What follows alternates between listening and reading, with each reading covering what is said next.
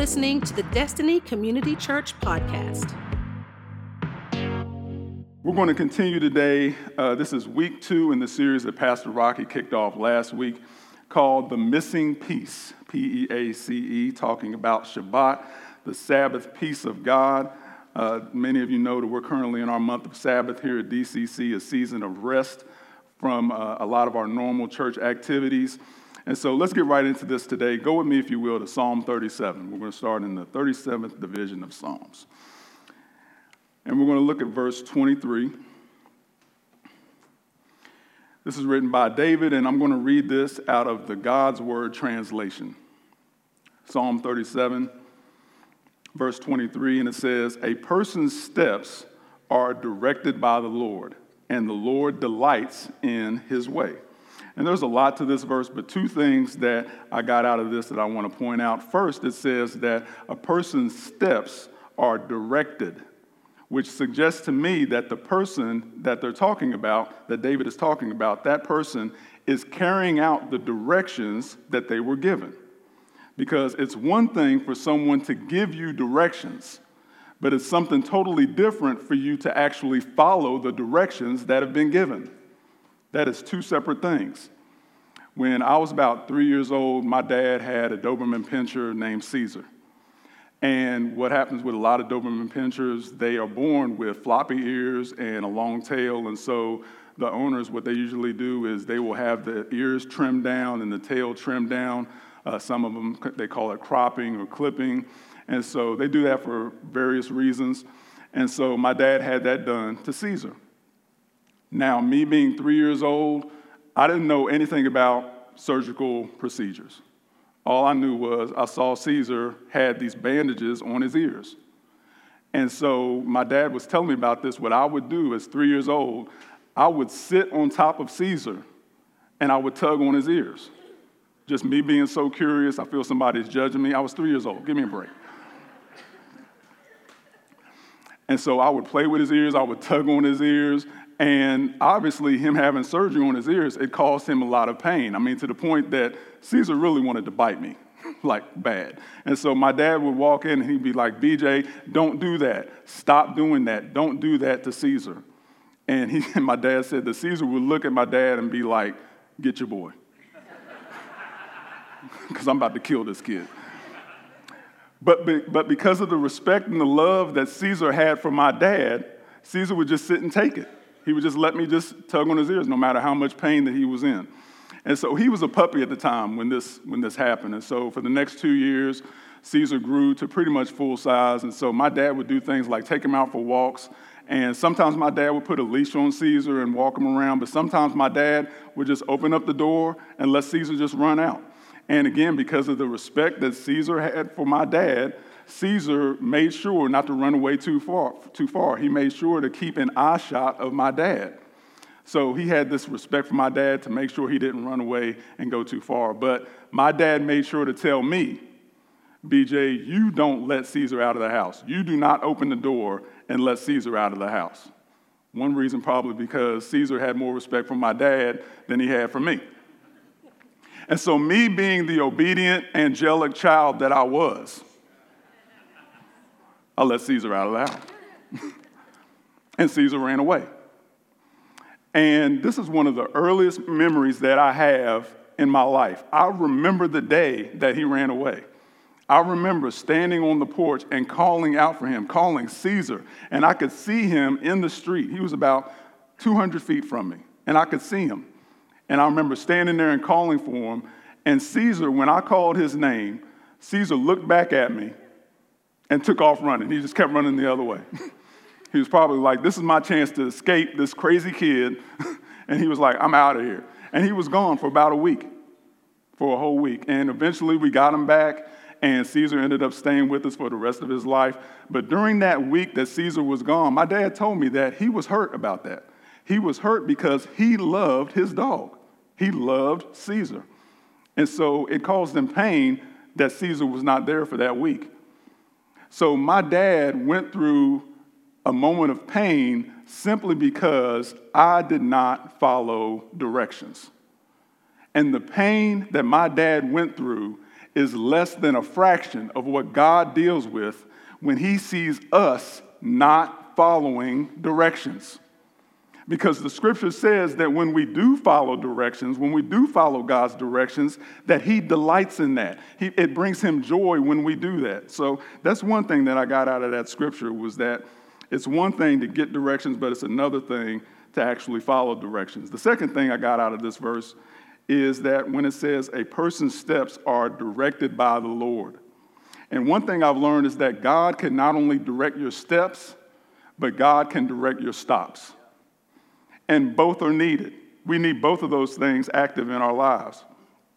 As I continue to grow up, one thing that I really enjoy doing, and even to this day, I loved as a kid playing video games.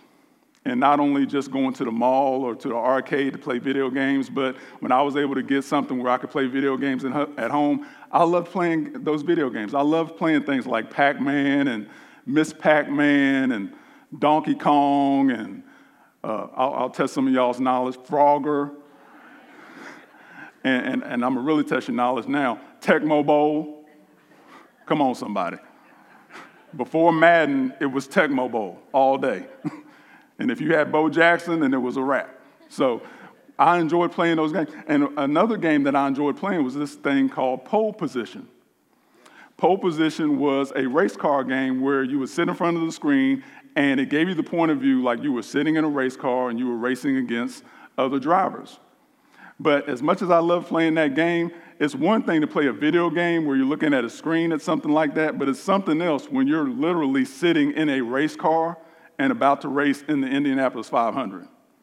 Those are two completely different things. And one difference between those two things is that when you're really in a race car about to drive in a real race, one of the differences is in a real race you have this thing called pit stops. And pit stops are in place for a lot of different reasons because they understand that they can't continue the whole race at top speeds on one tank of gas, on the same set of tires, without needing to address other issues that may come up along the way. So throughout the race, they have pit stops in place for various reasons. But three main reasons they have pit stops. They have pit stops to refuel, repair, and refresh. Now, because more wear and tear on the tires, that equals less speed in the long run. So the pit stop will be to the driver's benefit because if they continue to just go, and never have that pit stop without stopping, then they're going to go slower. And ultimately, they'll be less productive and they'll have less of a chance of actually winning. Now, how many of you, by show of hands, you want to win in life? You want to win. Okay, like 10 of you. All right, praise the Lord. More than the first service. So one reason that God has established this pit stop of Sabbath. That's why he's established this thing called Sabbath, so that for one, we can refuel.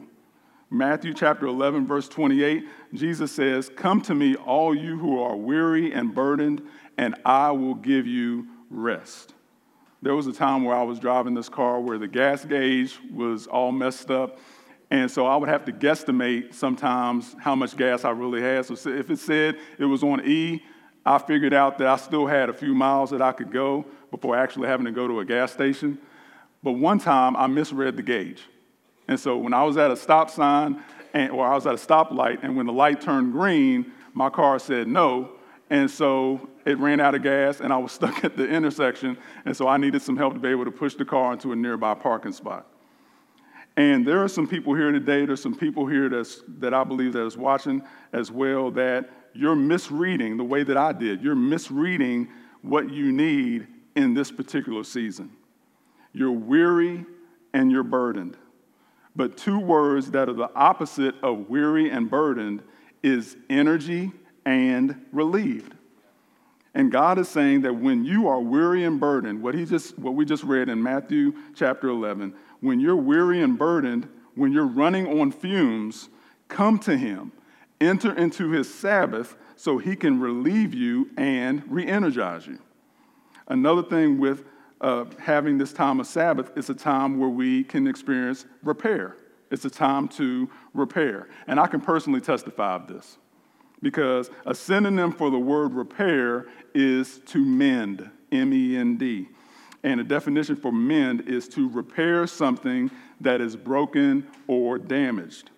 My family and I, when we first started coming to DCC back in 2016, our first Sunday coming here to this church on a regular basis was the first Sunday in July.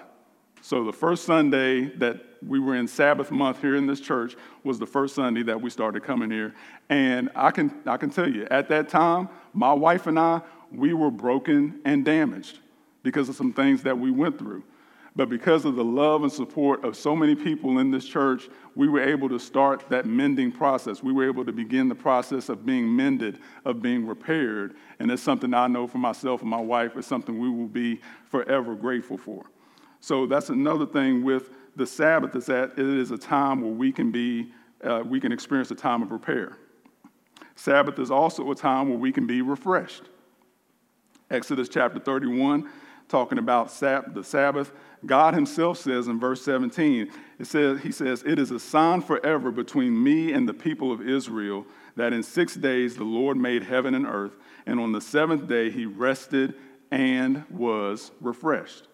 One definition I saw for the word Sabbath, it means cease from working. And it can be used to refuel, repair, and refresh God's people. So even though it is an Old Testament law, it is still good for us to observe today in the present times. Now, when I say the word law, for a lot of people, that word law has a negative connotation to it. And there's a lot of reasons for that. But one reason why it has a negative connotation when I say law is because a lot of us, when we were growing up as kids, we lived in a house where you had rules that you had to abide by. Your family had rules in place. And for a lot of us as kids, we didn't like the rules. And we didn't agree with the rules.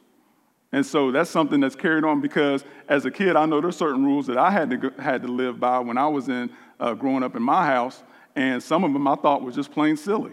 And I didn't understand why I had to do them.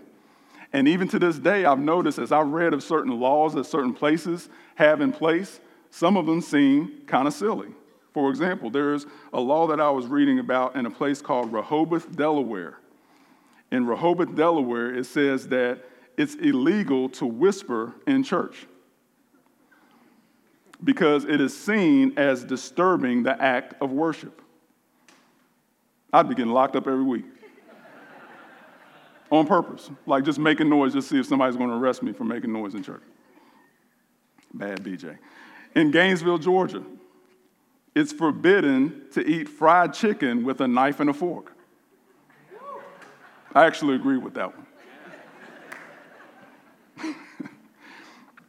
This was passed in 1961, and though it's not taken literally and rarely enforced, a police chief told a 91-year-old woman, so forget respecting your elders. This police chief told a 91-year-old woman that it was against city ordinance to eat fried chicken with anything other than your fingers. And I'm sure that lady showed him a couple of fingers after he said all that. In North Carolina, drunk bingo is banned. Designated bingo halls are strictly forbidden from selling alcohol, which I kind of get because once you get drunk, it's hard for you to spell bingo anyway, so that causes a lot of problems. So these and many other laws, they sound silly to a lot of us. And listen, guys, to the world, God's laws sound silly. But just like the purpose of man-made laws is to help people second guess before doing something wrong, God's law was put in place to help us second guess before doing something wrong. So as crazy as some laws may seem, their intention is, or at least should be, to protect us. My wife, Tequila, and I, we have 3 kids, 2 sons and a daughter, and we have rules in place for our kids. And so they've grown up in a household where there are certain rules that they have to abide by if they want to continue living in our house. And so one of the rules that we have in place is our kids have chores to do. They're responsible for taking care of certain chores around the house.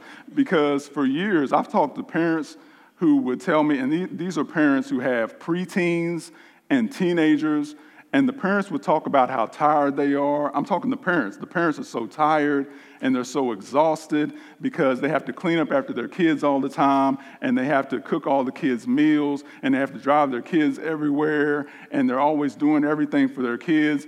And I'm like, so your kids' limbs don't work? Because if my kids are able to do these things, I'm not talking about if a child is, or if a preteen or teen is not able to do those things. That's something totally different. But if my kids are able to do those things, then Tequila and I have trained them to be able to do those things, So our kids are responsible, and you can take this or leave it, our kids are responsible for things like they wash and dry their own clothes. Our kids, as far as food, Tequila's the chef in the house, so she does the majority of the cooking. But if worse comes to worse, our kids know how to cook at least well enough that they don't starve to death. Our kids, they also have nights assigned to them to clean the kitchen. Our kids, they've all known while they were in school to do their homework first before they go play. My sons, they've grown up helping me with yard work and fixing things around the house. Actually, the first job they ever had was working with Mark Allen, who's one of our administrative council members, who has a lawn care business, lawn care company. And so by the time my boys got to him, they had years of experience doing that kind of stuff. My daughter, she helps my wife with cleaning around the house. We tell them and we expect them to keep their rooms clean without us telling them to do it. You can't win them all. But they're actually doing much better at that. I am pleasantly surprised at how much better they are doing at that. And a big reason these rules are in place is, for one, to help them to develop a work ethic. Because I want to protect them from becoming lazy like I was when I was a kid. But also it's to protect them from growing up expecting people to always do everything for them. Because trust me, from experience, I'm telling you, you do not want your kids growing up thinking that way. So we have different rules in place to help our children to grow in every area of their lives. And by the grace of God, it's working. We can see emotionally, academically, physically, that they are a better version of Tequila and I when we were their age. And from the bottom of my heart, I am sincerely proud of them. I couldn't be more proud of them. They are truly a blessing to us. Another rule that we have in our home is that in January, every year, we have a big family meeting. And with this family meeting, the purpose of it is to look back and to look ahead. And we usually have this meeting after the church's 21-day corporate fast, time of fasting and prayer in January. It gives me time to be able to hear from God as far as the direction God has for our family for the upcoming year and things that he's wanting to accomplish through our family. But that meeting is not just a time of me casting vision to my wife and kids, even though that's a part of it, but it's also a time to hear from my wife. It's also a time to hear from our kids, to give them a voice, to be able to hear their heart, to be able to get their feedback on how they feel about certain things. So with this rule of an annual meeting, there's still a level of freedom to express themselves without limiting their communication and their development. In the same way that parents who truly love their children do not put rules just to punish their kids or make them feel bound, God, being a good father, did not put the law in place to bind us. He put the law in place to bless us. So since our family is known as the Vaden Nation, we call our annual meeting the State of the Nation. And during this annual meeting, we do two main things at the State of the Nation. Number one, we look back over the year to celebrate the things that the Lord has done in our lives in the previous year. And then number two, we set goals on the things that we want to accomplish in the upcoming year so we can believe God together for those things to come to pass.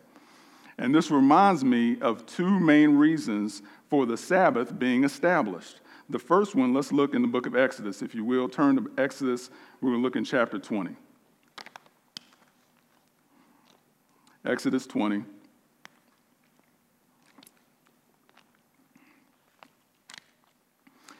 And this is one of the places where the Ten Commandments are listed. Exodus 20, starting in verse 8. It says, "Remember the Sabbath day to keep it holy. verse 9. We're going to look at 8 through 11. So verse 8, remember the Sabbath day to keep it holy. Verse 9, 6 days you shall labor and do all your work. But the seventh day is a Sabbath to the Lord your God. On it you shall not do any work, you or your son or your daughter, your male servant or your female servant, or your livestock, or the sojourner who is within your gates. For in 6 days the Lord made heaven and earth, the sea and all that is in them, and rested on the seventh day. Therefore the Lord blessed the Sabbath day and made it holy. So it talks about remembering the Sabbath. So one thing this tells me is that if we're being told to remember it, then what it suggests to me is that it's possible to forget it. Because just because something is important doesn't mean we'll always remember it. One thing that I like to do in my house is I always like to be the last one to go to bed, that goes to bed in my house. So when my wife and kids, when they're in their separate rooms and they're getting ready for bed and go to sleep for the night, I like to be able to walk around the house and just make sure the house is secure. So I walk around and check locks and things like that. And so one thing that I do, and I'm not saying this is right, but one thing I do is that, say I'm looking at the front door of our house, and I look and see it's got a deadbolt and it's got the doorknob with a lock, and so I see the deadbolt is in the lock position, and so I'll twist the doorknob to make sure the doorknob is locked. Then I'll unlock the doorknob and twist it and make sure that the deadbolt is working. Then I'll lock it back up, and then I'll start going upstairs, and then I'll stop and turn around and go back and check it again. Does anybody else do stuff like that? Thank you. God bless you. Even if you're just raising your hand because you feel sorry for me. Thank you. I'm not alone. And my wife will tell you, I do stuff like if we're leaving somewhere, like last night we went out. And so if I'm backing out of the driveway, then I'm constantly looking at the garage door to make sure that it's shutting while I'm backing out. And then as I'm getting ready to go forward, getting ready to drive forward, I'll still look at the garage door to make sure that it went down all the way. And then before I get to the first stop sign, I turn around and look back. I don't even trust the rearview mirror. I just turn around and look back just to make sure that the garage door is staying down. I don't know if that's a bad memory or OCD or something else or all of the above, but it's just interesting to me how the mind works and the things that we remember and the things that we forget. And so this commandment that we just read about Sabbath is the longest of all the other 9 commandments, and maybe that's so it will get our attention. And we're going to look more at this in a moment. But first, let's go to Deuteronomy. If you will, turn to Deuteronomy chapter 5. And we're going to look at verses 12 through 15.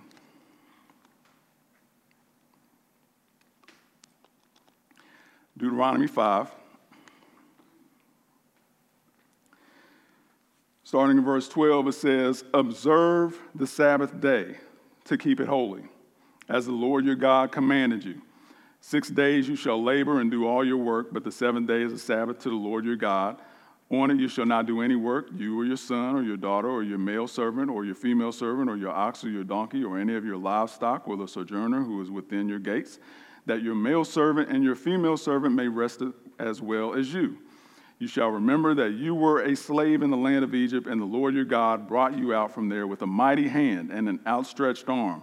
Therefore the Lord your God commanded you to keep the Sabbath day." So as you're reading this, you're probably thinking like I was, that sounds pretty similar, like word for word, to what we read in Exodus.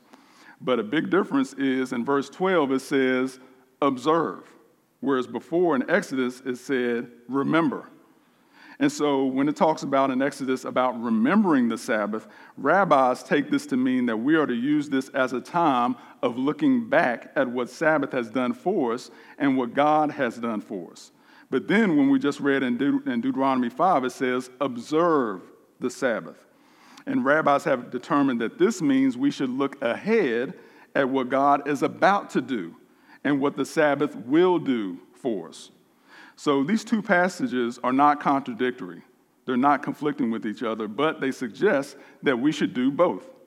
That it's good to spend the first part of Sabbath looking back at how we've been blessed through participating in it, and spend the second half of Sabbath looking ahead to what God has in store for us for the next one, for the next Sabbath. Next month will be the anniversary of the day that I accepted Jesus as my Lord, as Lord of my life, when I gave him control of my life.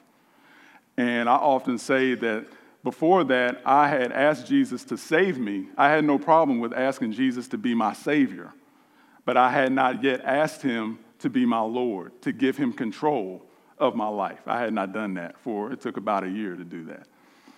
And what it's like for me, it's like if you were on a road trip with your best friend, and you got to a point maybe halfway through the trip where you started getting tired and you know you needed some rest. And so you looked at your best friend and said, hey, I need to rest. And so I'm giving you the keys. You now have control.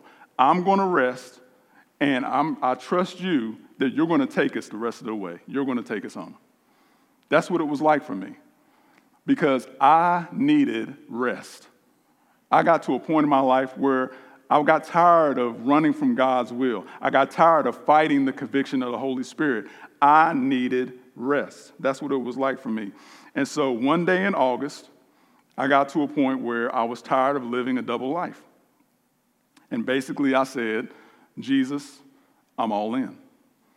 And this was a huge turning point for me. And I felt the weight of that decision, because at that moment I knew what all I was giving up. So I remember saying, as disrespectful as this sounds, I remember praying, Jesus, you better be real. I'm like threatening him, first of all. And then second, I'm praying to him and still questioning if he's real or not. So that makes a lot of sense. And since then, what I've done personally is I've put together what I call my own spiritual resume. And it's documentation of testimonies that have taken place in my life. So things like healing in my body, as well as healing in the lives of family and friends.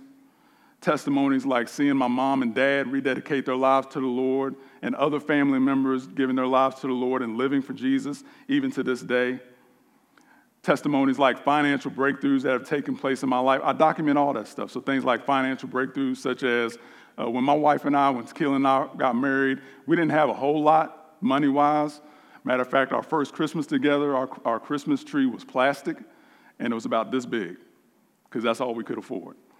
And after about a year, we got to a point where we started looking for a house. We started shopping around for a house, for our first house.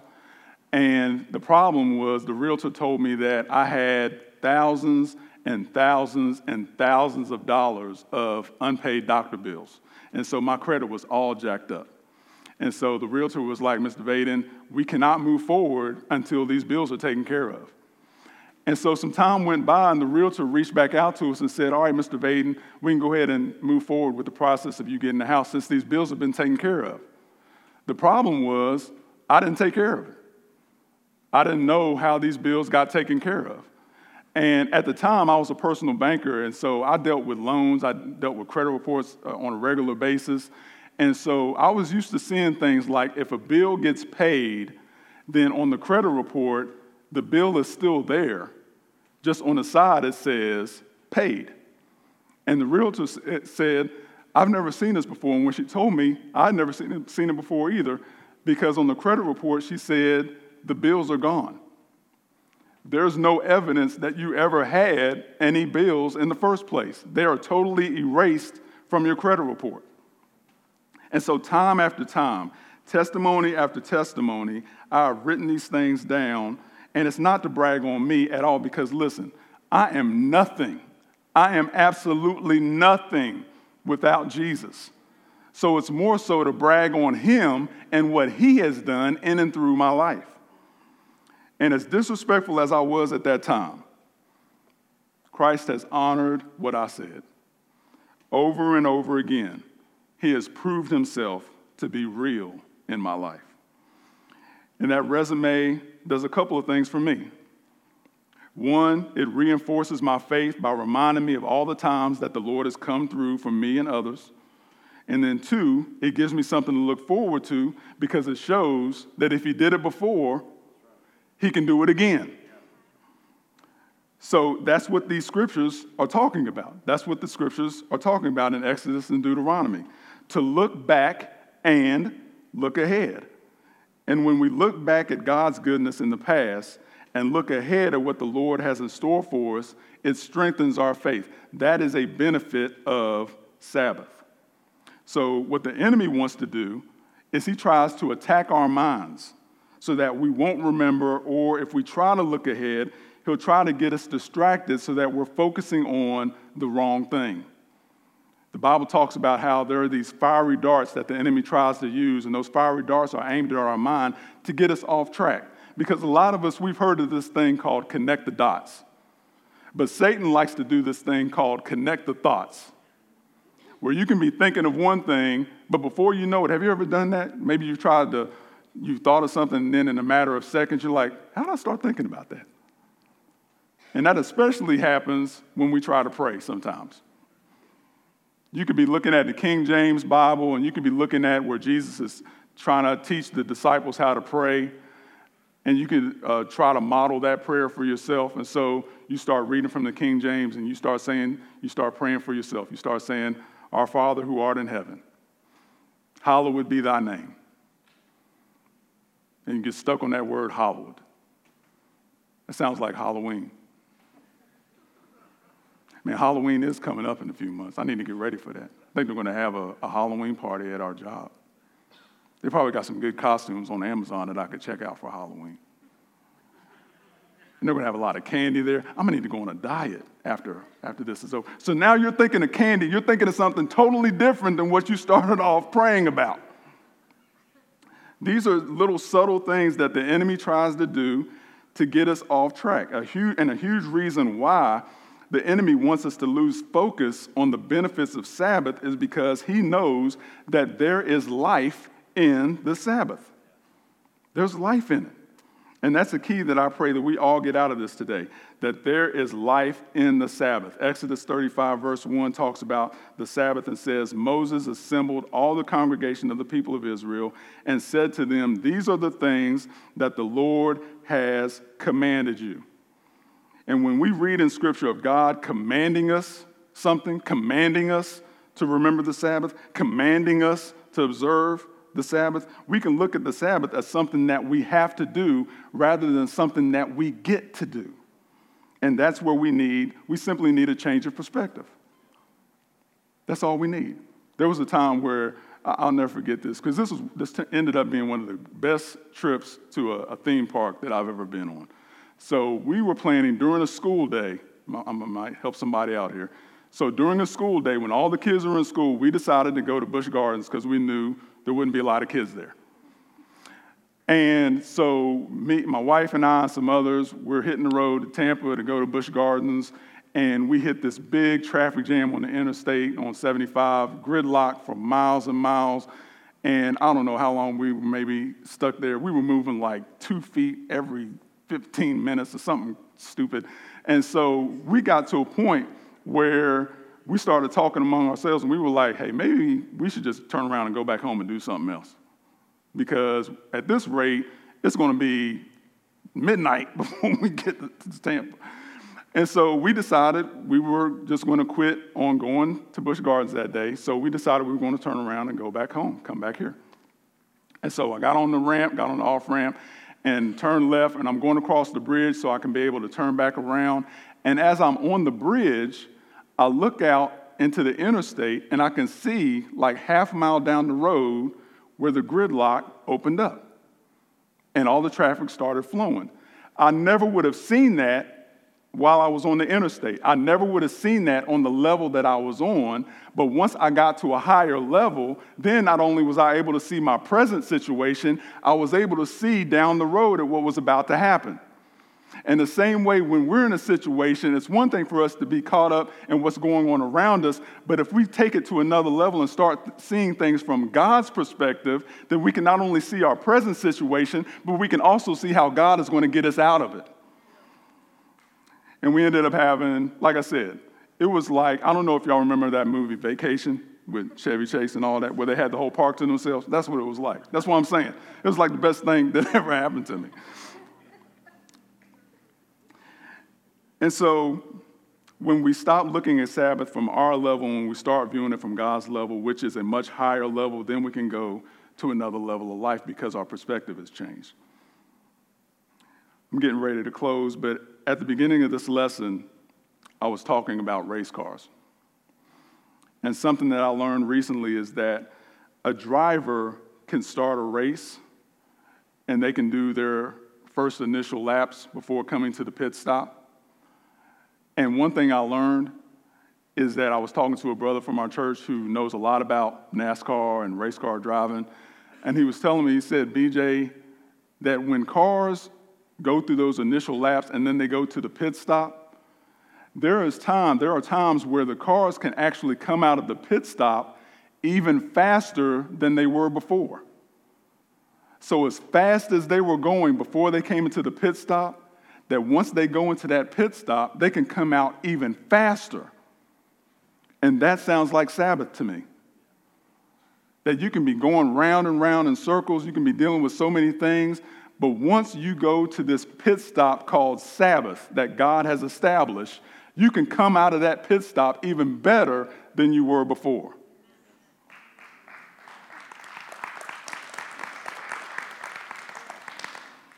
Sabbath, it is a law, but there's also life in that law to help us be better and do better than we ever could without it. Thanks for listening to the Destiny Community Church podcast. To learn more about DCC, including our service times and location, visit us at destinycommunitychurch.org.